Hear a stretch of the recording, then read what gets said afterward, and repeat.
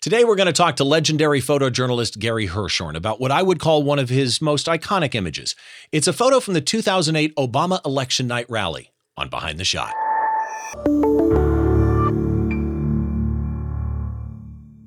Hi, welcome to Behind the Shot. I'm Steve Brazill. This is the show where we try and get inside the mind of a great photographer by taking a closer look behind one of their shots, from conception to completion, all the stories and challenges that happen in between. As always, this show and every show that I do, you can find the show notes over at behindtheshot.tv. And of course, if you're watching on YouTube, the show notes are also down. All the links that we mentioned, those are all down in the show notes there on YouTube as well.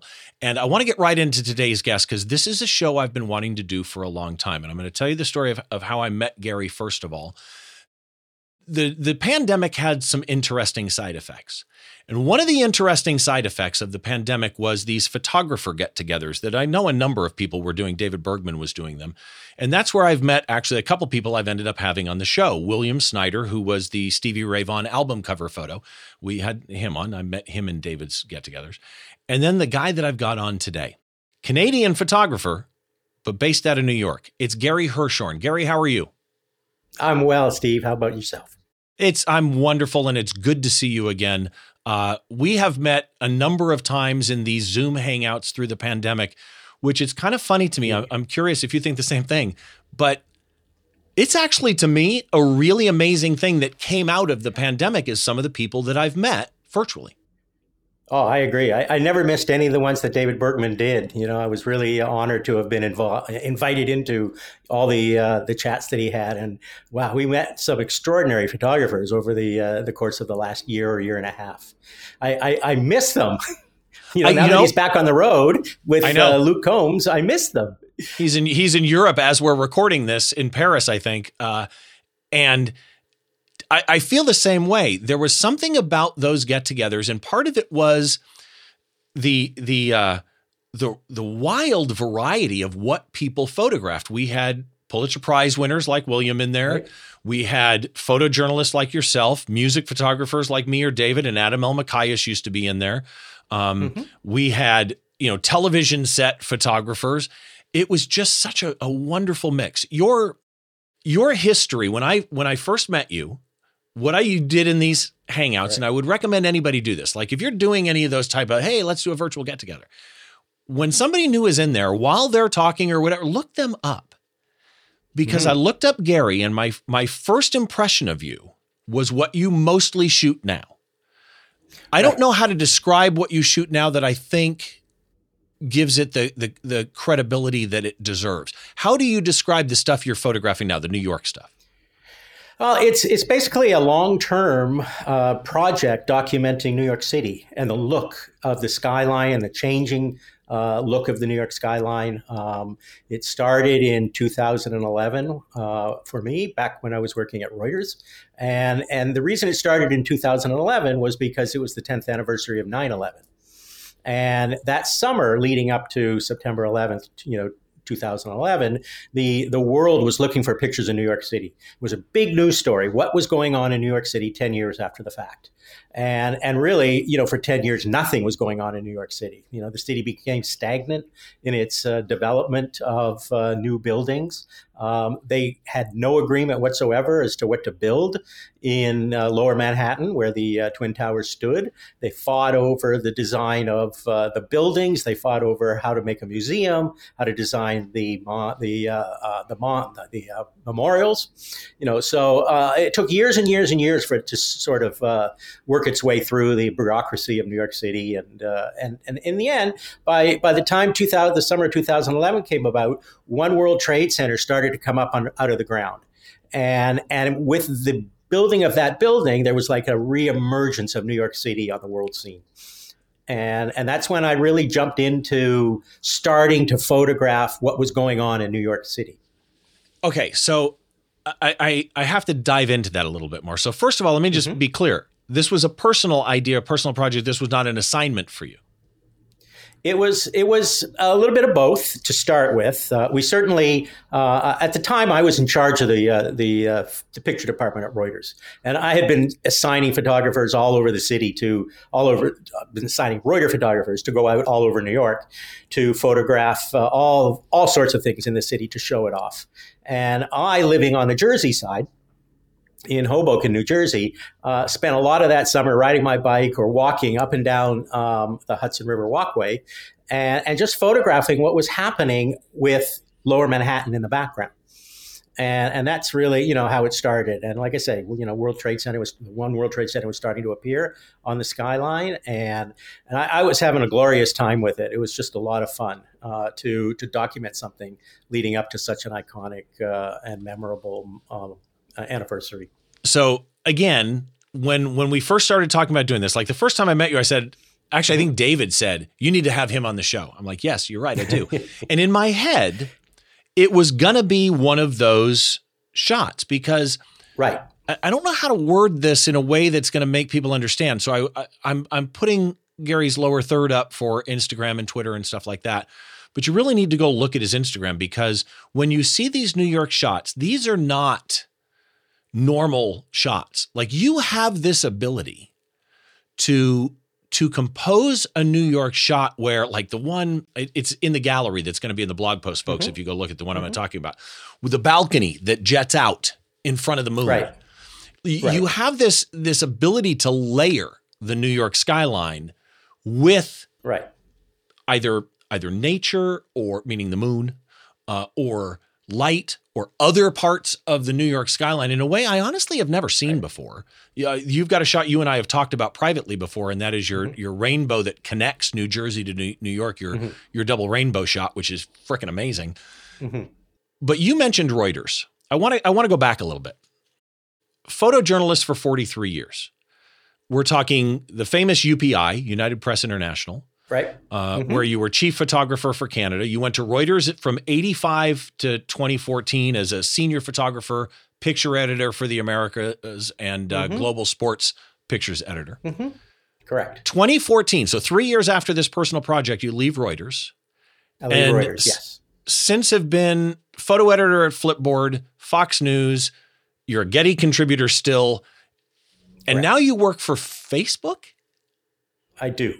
I work in the news curation group at Facebook, and I help pick the stories in their news tab that we think that people should be reading on a minute-by-minute basis. That to me is such an interesting transition from the photojournalism to this, although the news makes sense. All of this led to a book. So for people that are interested in these New York skyline type shots, this 2011 personal project, tell us about the book a little bit. Well, the book came out of the head of the publisher, Warren Winter at PSG Wire, and he's the one that decided that he wanted to publish it. I knew Warren. Warren also published books by David Bergman and Vincent Laforet and a number of photographers in the news photography field kind of thing. And so it was really a good fit. I knew of Warren, and it was a really nice fit to collaborate with him. It was his idea. He was the one that approached me with the idea of doing it. He came up with the idea of doing a celestial type of book, or topic. So all the pictures in the book have to do with the sun and the moon, as opposed to just another picture book of nice pictures of New York City. So he tried to give it a theme, and I was all in for it. I had plenty of content to put in the book, and I think it worked out. It worked out quite well. It's interesting to look back on it. I as a photographer find flaws in the pictures. And when I say flaws, I mean I see buildings that are incomplete in the pictures in the book because it was 2019. And when I look at them in 2022, those buildings are finished. I see holes on the skyline where there is no building, but there is now a building in those gaps. So it's kind of weird to look at the book. I love the pictures, and I love taking pictures, but I love taking pictures every day because I see things change every day on the skyline, and I want to make sure that I'm out there every day capturing the little minutia of what is happening. It could be just another layer, another floor of windows, on the glass facade, or they call it the curtain wall of a building as it's being built. I time some of my photography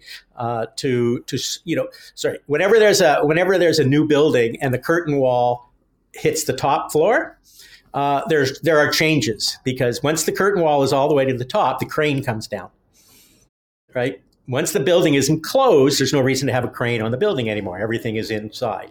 Everything has to come up the freight elevator now. So it's fun to watch the changes, and every day I go out there and I'll see something new.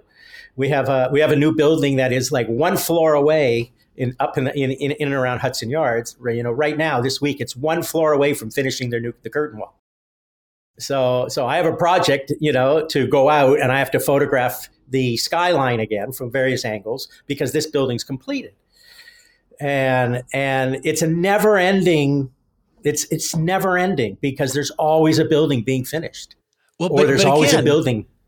It's not just that it's not, I don't know how to describe it to people. You're not just photographing New York. I mean, seriously, you're one of the most prolific photographers I know. You really honestly do shoot and post amazing work every day. And correct me if I'm wrong, I think you told me once you're not using like a crazy camera for these New York shots, correct? No, I'm using consumer gear basically, for a number of reasons. I'm using, my main go-to camera is the Canon M series mirrorless cameras. And I use that for a number of reasons. It's small, it's light, it produces a great file. And I also use a Canon PowerShot G7X, which is a camera that's always in my pocket. I prefer to use these cameras over, say, using an iPhone or a mobile phone camera. It's just better to have something shot on a camera. The quality of the file is just better, especially in lower light. But the M series camera allows me to use regular Canon EF lenses. And you basically, because it's a 1-inch sensor on these cameras, you get to basically double the focal length. So a lot of the pictures that I shoot are with a 600, the equivalent of a 600 and an 800 millimeter lens, because I carry around a 300 f4 or a 400 5.6. So when I go out, I have a little backpack, I'll have a camera in it, and I'll have these 300 and 400 millimeter lenses that become super telephoto lenses. So it's basically a micro four thirds. Correct. That's absolutely what it is. So with I feel it gives me an advantage, right? And the other thing that I was going to mention is you used the right word in saying layering. I love that you catch that, because I love shooting in layers. I shoot from Jersey. I love pictures that have somebody in the foreground in New Jersey, in a different state with the city in the background. I like to play with perspective a little bit by me being away from the skyline rather than being inside New York and photographing from in there. I think you have more limited options when you're inside the city, and it's harder to show off the beauty of the city against the sky and the light without like looking up the city's nose. When you're in it, looking up the city's nose. If I named my episodes, that's the episode title right there. Looking up the city's nose. You two things. A, that's a great tip that you can, by going to Jersey, you can get better New York shots. That's a fantastic tip right there. But also you don't know how much better you make me feel realizing that layering effect that you get, because it's pronounced, right? It's not only pronounced, it's brilliantly executed, which a lot of people layer. A lot of people use that landscape type idea of, foreground, midground, background. And okay, you got a foreground, midground, background, whatever, right? And then that's when it's done right. And you do it so well. I'm curious, looking back at your 43 years, how has photojournalism changed? It's you know what? The taking of the pictures has not changed. I was just last night I was having a long conversation about this. When I started out in 1977, starting to take pictures, my professional career started in 1978, 79.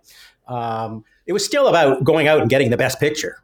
Everybody who goes out and photographs just wants to get the best picture. The way it's changed is how photographers are under pressure to get more than just the single best picture. The internet has opened up the ability to publish, 20 picture galleries, on a news site. So, Right. So when you go out and cover an event, when I went out and covered an event back in the 60s, in the 70s, the 80s, you were looking for one best. That's what we called it, one best, because that's all there was. There was only room, to put one picture from an event in a newspaper. And that's really all there was, or a magazine. So now it has expanded out from being one best to being a multiple number of pictures. And the other thing that's changed in how you shoot is photography now, news photography now, is more artistic. I think photo editors and news publications like to have a little more interpretive feel to how the image is shot. I used to go out and say, a standard lens back in the day was a 50.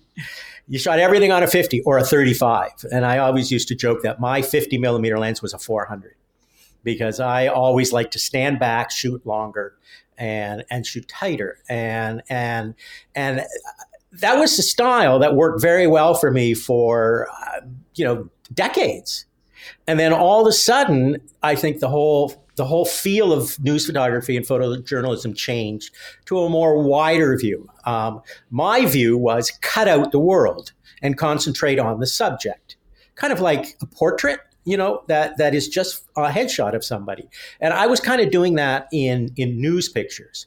And at some point, I realized that I was cutting out elements that shouldn't have been cut out. And I was one of my mentors is Steve Fine, and he was the director of photography at Sports Illustrated for 25 years, and his mantra was time and place. Everything about a photograph to be iconic and classic was time and place. If you looked at the photograph, say it was at a sporting event, did it have the clock in it? Did you know what time or what quarter or what period that picture was taken?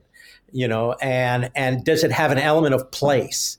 If you're photographing a tennis match at Wimbledon, you leave the grass in. You can go wider and leave the grass in because it's on grass. It's unique. And so that is an element of time and place. And the other word that Steve used a lot to teach me was context. And does your picture, tell the story in a way that the viewer will see everything about the event that you're photographing, the stadium, where it was it day, was it night, was it in what quarter, what period, what part of the game was this picture shot at? And I didn't used to do that, and as a wire service photographer, we never thought of time and place and context. We just thought of using the longest lens to blur the background, to isolate the action and make it stand out. And you would get that winning goal or that winning, touchdown. And it was very much isolated action, and it looked great. And when I shot, I always looked for the black background. I didn't want fans in the background. I wanted the black background. Back then, we didn't deal with advertising. There wasn't the advertising on the boards like there is now in hockey, right, for example, right? So I was always looking for the cleanest background. I shot all my sports at 2.8, so I could blur the background as much. Use the longest lens possible. But I realized, after many discussions with Steve, I realized that I was doing something that was good for the wire, but it wasn't telling the complete story. And if you ever go back and look at the greatest images from Sports Illustrated, you will always see that they had time, place, and context in almost every one of their magical moments. Wow. So that's such a weird switch from. So first of all, that statement is powerful that Steve told you, right? Time, place, right, etc. But it's interesting to me because as a photographer, you were making a creative choice, which effectively is what we are. I would argue you just defined why photo editors exist, because they can look at what the magazine needs, what the photographer's capable of doing, and find that meeting place and be able to put it into words, which is great. But contrast that with when I had Scott Kelby on. And one of Scott Kelby's things is he wants his photos to be, and I've had multiple photographers use this phrase, timeless. So when he shot cable cars in Portugal, he specifically didn't want to see anything that was modern. Right. Because he wanted the picture to be timeless. Totally different goal, right? It's always about goals. Yeah, just amazing. I want to get into this shot that we're going to. That's the word that I should have. That's the word that I should have used when describing the book. I have said time and time and time again that the pictures that I shoot are not timeless. I preach that endlessly. My pictures are not timeless. So when I look at pictures that I have in a book that were published in 2019, I see something that's older. That skyline could be 1930. Because the skyline in 2022 was much different. So other than shooting an image that singularly shows the Statue of Liberty, there's no possible way to shoot a timeless picture in New York City because the city changes so drastically from week to week. That's a good point. I mean, theoretically, right now, if you took a picture of Times Square, and if they didn't change Times Square in the next 30 years, it's a timeless photo. Right. And yet, it's nothing like Times Square in 1972. Correct. That's correct. And so the other thing I wanted to say was I have basically applied all those ideas of time and place to my New York pictures. You can go out and just shoot a picture of New York. And in many cases, it could be Pittsburgh, it could be Chicago, it could be anywhere. You have to shoot a picture of New York that includes the iconic structures that exist in this city. Otherwise, it's not New York, right? If you have pictures that don't have, and there's 8 to 12 iconic, recognizable landmarks, and we're lucky in New York to have so many, whether it's the Statue of Liberty or One World Trade Center or the skyline of Lower Manhattan or the Brooklyn Bridge, the Chrysler Building, Empire State Building, Hudson Yards now, Billionaires Row. These are iconic structures that have been cemented into the minds of people all over the world. And anybody who comes to New York never forgets the look of the city and the look of these buildings. So I have to include those. There's got to be something in the background that instantly says New York City or the picture doesn't work. And that's part of the layering and part of the time and time, place, context, and all that. Always, it doesn't have to be big. It's just got to be there to identify it as New York City. So to everybody, you need to go look at Gary's Instagram and his website. And if you're watching the video either on YouTube or in the podcast feed, make sure that you follow the links. But if you go to the website, behindtheshot.tv, you will find all the links we're talking about, all his links to social media, his website, the book, all of that. And just a reminder for you, the podcast itself is available in your podcast app of choice in audio only, or if your podcast app of choice supports video like Apple Podcast does, you can also get the video there. And of course, the video is also up on YouTube. If you do watch it on YouTube, please head down, hit the subscribe and the like button. It would be much appreciated. I also want to remind you that the high def video that you're seeing, that is courtesy of my friends at DVE Store. Visit dvestore.com for your digital video equipment needs. And one last thing I want to mention, and some of you have already heard this before, and I've done workshops for Princeton Photo Workshop before, but I do have another one coming up. At the time we're recording this, this is early March at this point. The workshop is in April. So if you go to princetonphotoworkshop.com, you can find my action workshop, and it's basically using my fight and sports and music photography as examples in action, low light action photography. So head on over there if you want to know more information about the workshops. Again, it's princetonphotoworkshop.com. And that brings us to the picture for today. So for the picture for today, I introduced this as being what I would call one of your most iconic pictures. And I think it's one of your most iconic pictures on a number of levels. Again, we're going to get into layers here. I need to name this episode differently because on one layer, this is one of your most iconic pictures because of the subject matter, right? On another, it's one of your most iconic pictures because of how it's composed, the timing. It's everything you just mentioned, right? And this is the U.S. Democratic presidential nominee, Senator at the time, Barack Obama, during the election night rally in Chicago. It's November 4th, 2008. And there is so much about this image that I would argue And it's going to be interesting to talk to you about this because not only are you a good photographer, but you're a photo editor at a level that most people will never even get to talk to, let alone meet, Reuters, UPI, etc. This image is everything that a photojournalistic image should be, to me, at least. Absolutely everything. So before we get into the description of the shot, let me just, I'm not sure if you've got this in your head, but I'm going to read off what the EXIF data says. Tell me if it sounds about right. So exposure mode would be shutter priority. Do you usually shoot shutter priority when you shoot a shot like this? I don't usually shoot shutter. I almost always shoot manual.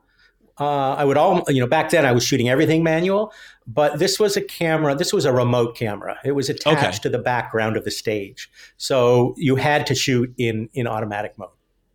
Why shutter priority and not aperture priority? Just to make sure that it had a shutter speed fast enough to capture movement. Okay. And it looks like, again, according to EXIF data, it was 1/250th of a second, f2.8. This is 16 millimeters on a 16-35 Canon 16-35, which is a brilliant lens. I love that lens. And you shot this on a Canon 5D, so this is also super high res. Right. Correct. Or no, it's not the 5DS. 5D. It was just a regular 5D. Regular 5D. So strike what I just said. Yeah. It might have been a Mark II or III. Depending on the year. I don't know. Yeah, 2008. So many questions here. Number one, I want to touch on, before I describe it, in every show I describe the shot for those that are on the audio feed. It's always fun to attempt. I recommend everybody try and describe their own shots verbally to somebody as though they couldn't see it, because you'll find the flaws and the strong points of your shot. But remote camera at an event like this, did all the wire services, were they all allowed to get there early and wire up cameras at the top? Or was this something you got to do different? No. This is all the wire services. Every one of us, AP, Reuters, AFP, Getty, EPA. There's 6 to 8, cameras or news organizations that were probably allowed to put cameras up on the back of the stage, and it is there's a hierarchy as to who can do it. It basically follows the White House hierarchy of, naming the major agencies, and maybe the New York Times or the Washington Post, some of the bigger newspapers. But we were all allowed to put one camera. Those of us who were allowed to put a camera up on the back of the stage were allowed to put one camera because there was only so much room. How early did you have to get there to do that? We did the camera placement the day before. Okay. And this is outdoors. This was outdoors in the park there, yeah. How did you, so let's talk technical on that before we even get into the shot for a second. You're mounting a remote camera, which a lot of people have not done. I've had conversations with David and my buddy El Macias about this too, because I don't do remote cameras usually, and I'd love to. A lot of times I'm at a show where I can, right? Right. How are you connecting it? How are you triggering it? So they put up a bar at the back of the stage. It was like a white background to the stage or whatever, whatever it is, maybe blue background. And above the top, they put a bar for like us. A piece of truss. Yeah, exactly. They are very good and savvy, the advanced people that work on campaigns and the people that work at the White House. They know the picture angles. They know what will work well. And so they put up a truss or a bar for us to physically attach a camera to. It was a clamp and a ball head, that's all. And a camera, clamp on the ball head on a clamp, attaches to the truss, and that's it, right? And it was, I had my one camera. Maybe AP got to put theirs up first because there's a hierarchy, and then Reuters second, and then AFP third, and Getty fourth, and So as each agency puts a camera up, they're going a little farther off center, right? So you can basically get a couple of cameras perfectly centered. AP and Reuters, we were usually the top two on the hierarchy. How did you trigger it though? It was triggered with a Pocket Wizard. It was a radio remote. So there was a receiver on the camera, and there is a trigger. that you would fire. And the interesting thing about this picture that we can get into a little bit later, I'm in this picture. So I'm actually in it, inside that tent. And so you can see the distance by which I was triggering the camera from. You know, in that tent on the very left, if you look straight into the tent, there's one body against a white wall on the very left of the tent, off just to almost where the tent ends. That's me. And that's the distance by which I was firing this radio remote. Did I know if it was going to work or not? Who knew? You know, it could very well have not fired with all the interference that is in the air when you have all those TV networks and their wireless equipment. In many arenas that we've done this in, the radio remotes don't necessarily work that well. When I set up remotes, I always try to have a hard wire to the remote. That's the perfect world. I can step on a foot pedal and I know the camera's going to fire. So it was there was no other way to do it. You had to use a wireless remote. Well, I'm glad it went off because, me too. Again, this shot. So let me do this. For those of you that are on the audio, say again? Yep. No. I don't know if we're at this point yet on how I decided to frame it this way or how I decided to shoot this picture versus what everybody else shot. Well, let me describe it first. So that people know what they're looking at if they're listening to, or know what they're listening at if they're on audio. And then we'll get into that description, because when I say that this thing is everything that I want in a photojournalistic image, let me explain why, and I'm going to get into the layering.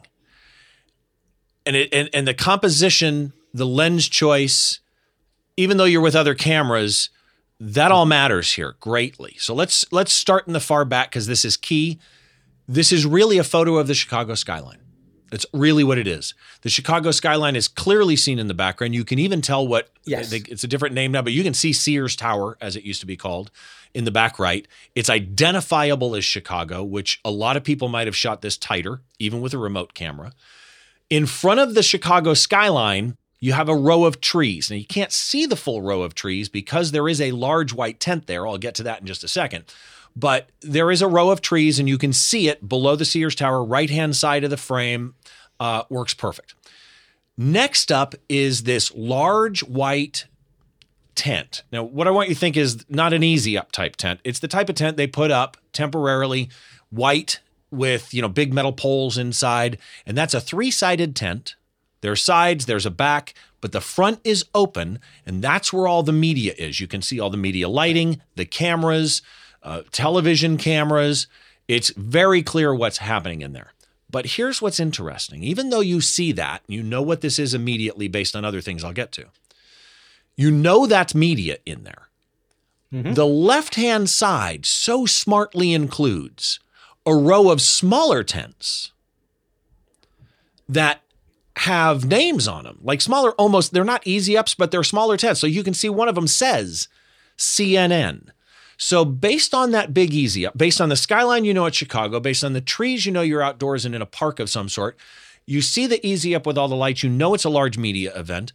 You see on the left-hand side, it's a really large media event because it's not local. You see CNN and you see a whole row of other media tents lined up on the left. And then between the stage and that big media tent, you have an entirely huge, large crowd of people. And then at the bottom of the frame, you have the stage. So starting at the front, stage, people, tent, trees, skyline. Amazing layering going on here. But the stage, first of all, is blue. That makes it stand out. Your composition is spot on in that. The stage itself, the stage proper, the primary landing spot of the stage, is exactly at the lower rule of third. It fills the lower third of the frame. The people fill the middle third of the frame. And then the skyline is the top third of the frame. My God, man.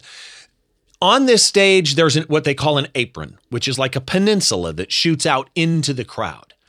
Mm-hmm. And what makes this shot is this overhead point of view. It's back up, it's high, like Gary said. But he managed to keep in the American flag on the stage on the right. There's 2 other flags, and they're flagpoles, even though you don't see the flags, because it's the eagles on the top of Mm-hmm. the flags. Yes. Leaving the main stage and just entering the apron, that peninsula, are the Obamas and their two kids. On the left-hand side, it's Michelle holding Malia's hand, then a small gap. And then it's Sasha holding Barack's hand. And they're lit by all of these lights. There's, by the way, around the Big Easy up in the back, there are light towers with people with spotlights.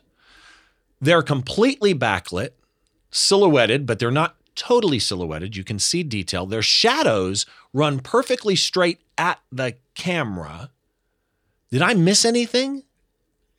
No, you described it in its entirety. Jack Resnicki could take this into his photography business class in New York and use this as an example of, okay, this is what you're aiming for. Right. So let's start with what you started to talk about before. Tell me, how you ended up with this assignment and some of the details about this shot. Well, I ended up with the assignment because I was the boss. Okay, I was in charge of the photo department. This was the big global story, Barack Obama winning the presidency, and I was there, as the photo editor for the United States and the Americas.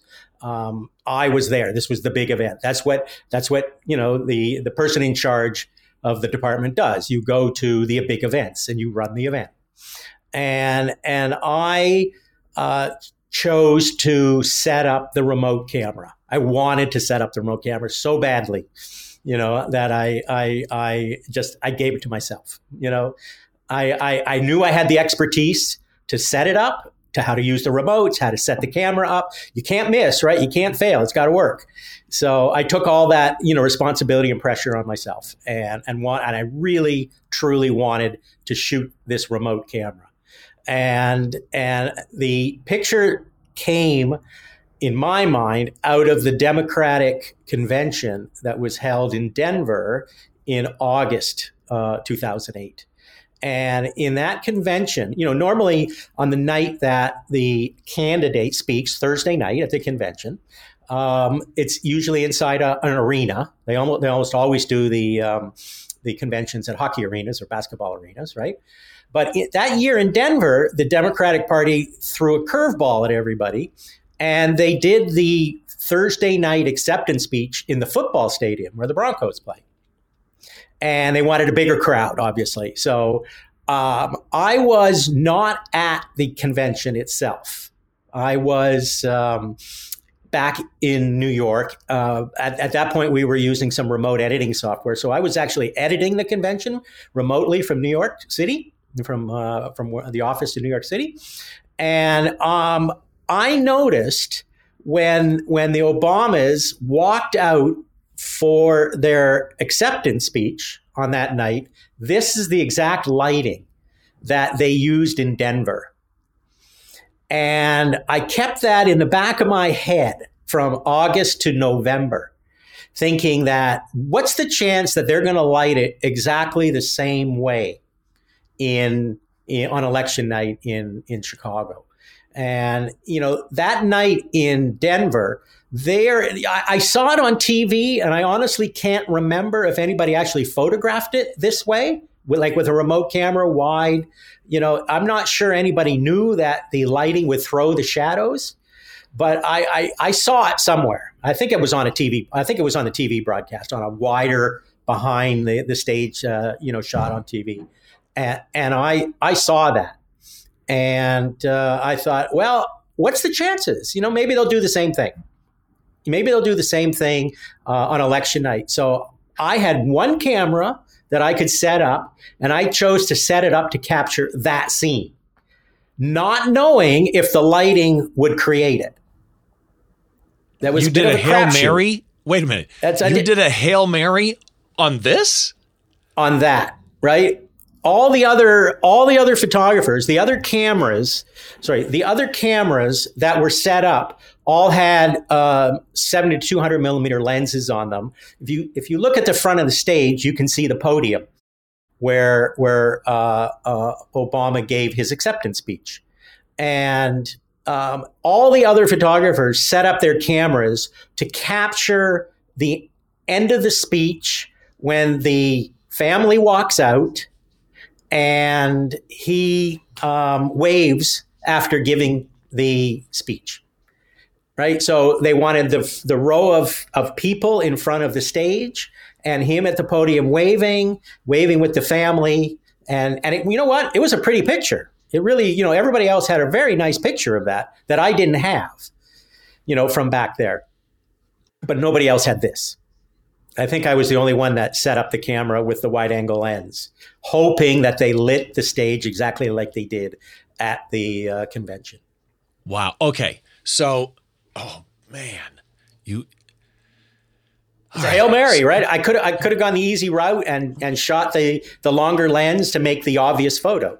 Except you would then have the same shot as everybody else. He's Correct. Still backlit, right? So a singular shadow of somebody with audience, I'm sorry, is not as powerful as what were the three again?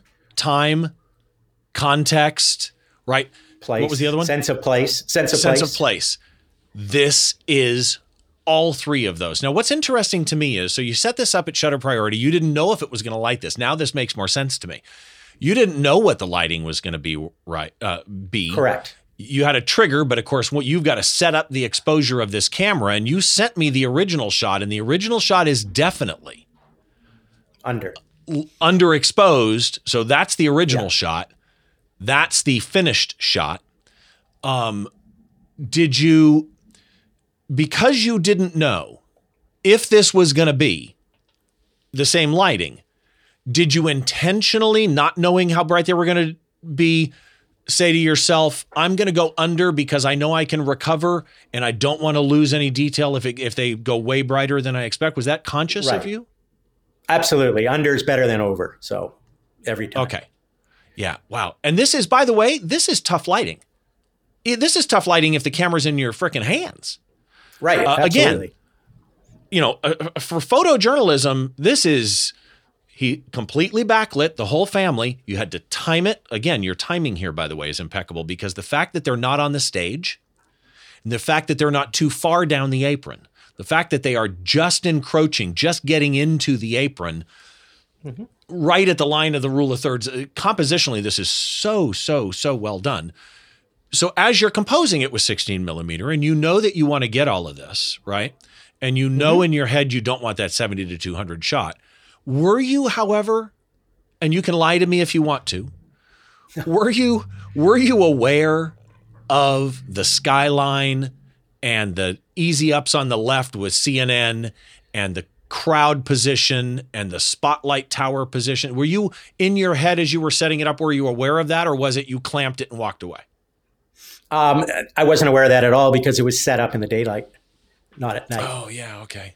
Right, because it was set up. It was set up in an afternoon, the afternoon before. Because even if you look at this original shot, you could not have nailed that better. Right, absolutely. So no, I was not aware of how it was going to look at night because when the camera was set up and I framed it and positioned it and clamped it down and locked everything down, it was all in the daylight, in the sun. And so it was a completely different look. I was composing 100% for the shadows.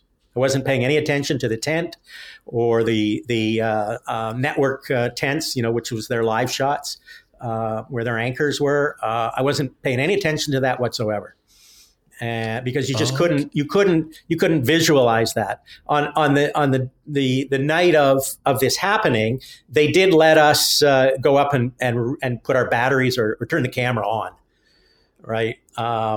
Probably it was like 4 or 5 o'clock in the afternoon when we could. We had a ladder. We had to go up on a ladder. Just you could take one last look to make sure the camera hadn't been moved, and stick the battery in, turn the camera on, and make sure you're on the right frequency for your wireless remote. And that was it. And then, hope that the camera fired. This was 11 o'clock at night, somewhere around there. And yeah, we were doing a last check, probably in the daylight also. Arguably, that now that you're saying the shadows, arguably that is the brilliance of the shot, because you could have, based on that 16 millimeter and just look, I want to get this, you could have had those less easy ups, more easy ups, less building skyline, less sky above. Yeah. But if the heads in those shadows were cut off, right, that would kill the shot. That would kill it. You didn't know how long those shadows were going to be, and yet you got the heads of the shadows. And that is because that's the people. You see more detail in the hands up in the shadows on the stage than you do in the hands up on the actual people.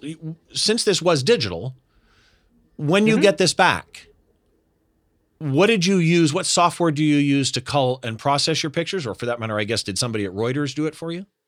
Yeah, I had a photo editor there, a guy named Peter Jones. He was the one that edited this, and I remember, the night ended. The last thing we were able to do was to go back up on stage and retrieve the cameras off the backboard. So it might have been 45 minutes after the event ended. By the time we had the opportunity to get back up on the stage, get out the ladder, and get up on the backboard, and to retrieve the camera and the disc, and I knew I had it. I mean, it's digital, right? So I immediately looked at the back of the camera, and I could see that I had it. The heads weren't cut off in the shadow, and the exposure was workable, and so I was quite happy. And then I, gave the disc to the editor. And we brought it up on the computer. We just used Photoshop to crop and it was like almost full frame. This picture, there's very little to crop out of it. It's interesting. You got to be honest. There was a moment as you were climbing that ladder, you were holding your breath, right? Absolutely, no question. I had no idea if it fired. I have no idea whatsoever. Is there anything you'd do differently today? No, nothing at all. Nothing at all. I did know before this, when I did some test shots, it was firing because there's a red light, that goes off or something. I don't know if it's on the Pocket Wizard or the front of the camera, but I could look through a 400 millimeter lens, from where I was standing in the tent back there and see my camera and push the button on the Pocket Wizard and see a red light go off. So I knew it was firing, but that's one thing. But when you get to the moment and every network is running their camera and all their wireless and microwave equipment at the same time, which they're not all doing necessarily when I'm doing my tests. Right. With nobody on stage, they're not all cranked up and aiming in the same direction, that I am. You don't know. You push the button. You just keep pushing the button and hoping that it's going off. What a lesson, man. Amazing. Okay. So first of all, I honestly believe this is a study, could be a study in photojournalism. Not just the fact of the composition you ended up with, but the process that you went through to get it, I think is just, again, I've told you before what I think about your photography. I'll tell you again, it's just really amazing shot. So let's move on. Thank you. First of all, before I do move on, was there anything you wanted to add about this shot? No. I think you covered it well. The camera was set up and the composition was all about the shadows. Lucky us, we had the flag. Or lucky me, I had the flag in the right side of the frame to further add to the feeling of a presidential election. And I was just going to say people with the 70 to 200, they lost context. Context, correct. They completely and I kid you not, I will shoot differently now based on that thought. I think I always think that in the back of my head, but I'm also like you. I like the black backgrounds. I like subject separation, blah, blah, blah. But environment matters at times. So let's move on to a speed round. On the speed round, I've got a couple of questions for you. Answer them as fast as you want. Okay. Right? Okay. They can be a sentence, whatever. What's the one main tip that you would give people for better photojournalistic images? Pre-plan in many cases, pre-plan your shot. Know what you want to capture and put yourself in a place to get it. Okay. How can people, and this is a big one for a lot of people that want to get in front of photo editors, whether it be with a newspaper, a Rolling Stone for music photography, which is Sasha Leka. What can people do to get the attention of photo editors? I think you need to have a strong presence on social media, and somehow try to get word to these photo editors to look at what you do. You don't necessarily have to send them your portfolio like in the old days. Your social media accounts should be your portfolio in today's world, and make sure it's up to speed and it's good, and it doesn't have pictures of your dogs or kids and things like that. If you're a professional, you want a professional looking social media presence, and do what you can to get word to a photo editor to take a peek at what you're doing. Okay. Favorite composition rule, if you have one? Layers. Try to layer without question. If you look at almost every picture that I post, there's an element of layering in it, and I think that's just my rule for composition. That's your superpower. I'm just going to tell you right now is the way you layer. Thank you. So, next one is, you told me once that the way you're timing the moon and everything else with the Statue of Liberty torch and everything is there's a specific app that you use. What's your Correct. favorite app that you use for photography? Well, there's three. My favorite one, without a doubt, is an app called Planet Pro. Okay. And it is the ultimate app for aligning the sun and the moon with buildings in anywhere, like in New York City, for example. If I want to take a picture of the moon, a full moon rising in front of the Statue of Liberty, and I want to place it exactly behind the torch of the Statue of Liberty with a full moon behind the torch, this app will tell me where to stand at what time, and it's bang on. You never miss. And whether you want it at the top of the Empire State Building or behind the Chrysler Building or whatever, Okay. these apps that position you in the right place are you have to have it. You must have it. I also use a weather app, a professional weather app that is that allows me to see weather patterns. I can see the storms coming in if I want to go capture lightning. If I'm interested in a potential rainbow, I can almost predict a rainbow with the help of the professional weather app that shows me in real time the movement what's the name and of the it? speed. Radar Storm. Okay. And the third app that I use is just EarthCam webcams. And it allows me, there are 15 or 20 live webcams around New York City. And you can buy the app, you pay $5, and you get access to all the webcams. And it allows me to look at the sky. It allows me to see what's happening at sunrise and at sunset without even leaving my house or leaving the bed in the morning. And I can make decisions based on the webcams and how the sky and the color is forming to decide whether I get up and actually go out. So between all three apps, it narrows down the amount of time that you need to spend in actually photographing. I'm one of those photographers who I don't like to go out and photograph for 8 hours. I like to go out and photograph for 8 minutes. And that's a fact. I think everybody who knows me knows that. I like to minimize the amount of time I'm out there actually shooting, which is great in the winter. Not as much, I like to be outside, in the summer, it's great to be outside longer when it's warm. But when it's 20 below zero and you're trying to get a picture of the moon rising at 5 a.m., you only want to be out there for 5 minutes. And all the apps help you minimize the amount of time that you need to actually be in the spot that you want to photograph. You lost me at 5 a.m., but that's okay. Favorite album, song, or artist? Favorite album, song? Well, I'd have to say U2 is at the high of my list, and Achtung Baby was as good as an album gets, I think. Favorite drink? Water. I don't drink, so water. Makes sense to me.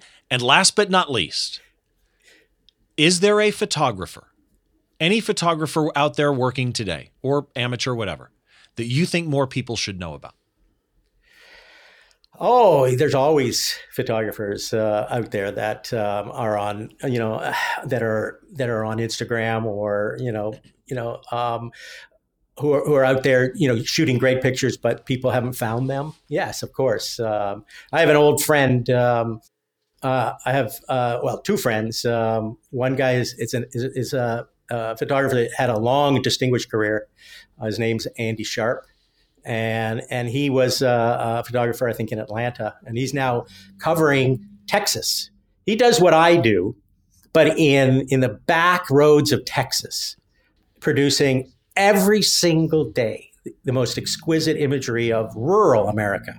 I shoot urban America. And I'm drawn also to another photographer that I worked with at United Press, Andy Clark, who's up in Canada. He lives out on Vancouver Island basically in the middle of nowhere, right? He worked in Vancouver for many, many, many years. He was the Prime Minister's photographer, Prime Minister Mulroney in Canada for many years. But Andy is now, like Andy Sharp in Texas, covering rural Canada.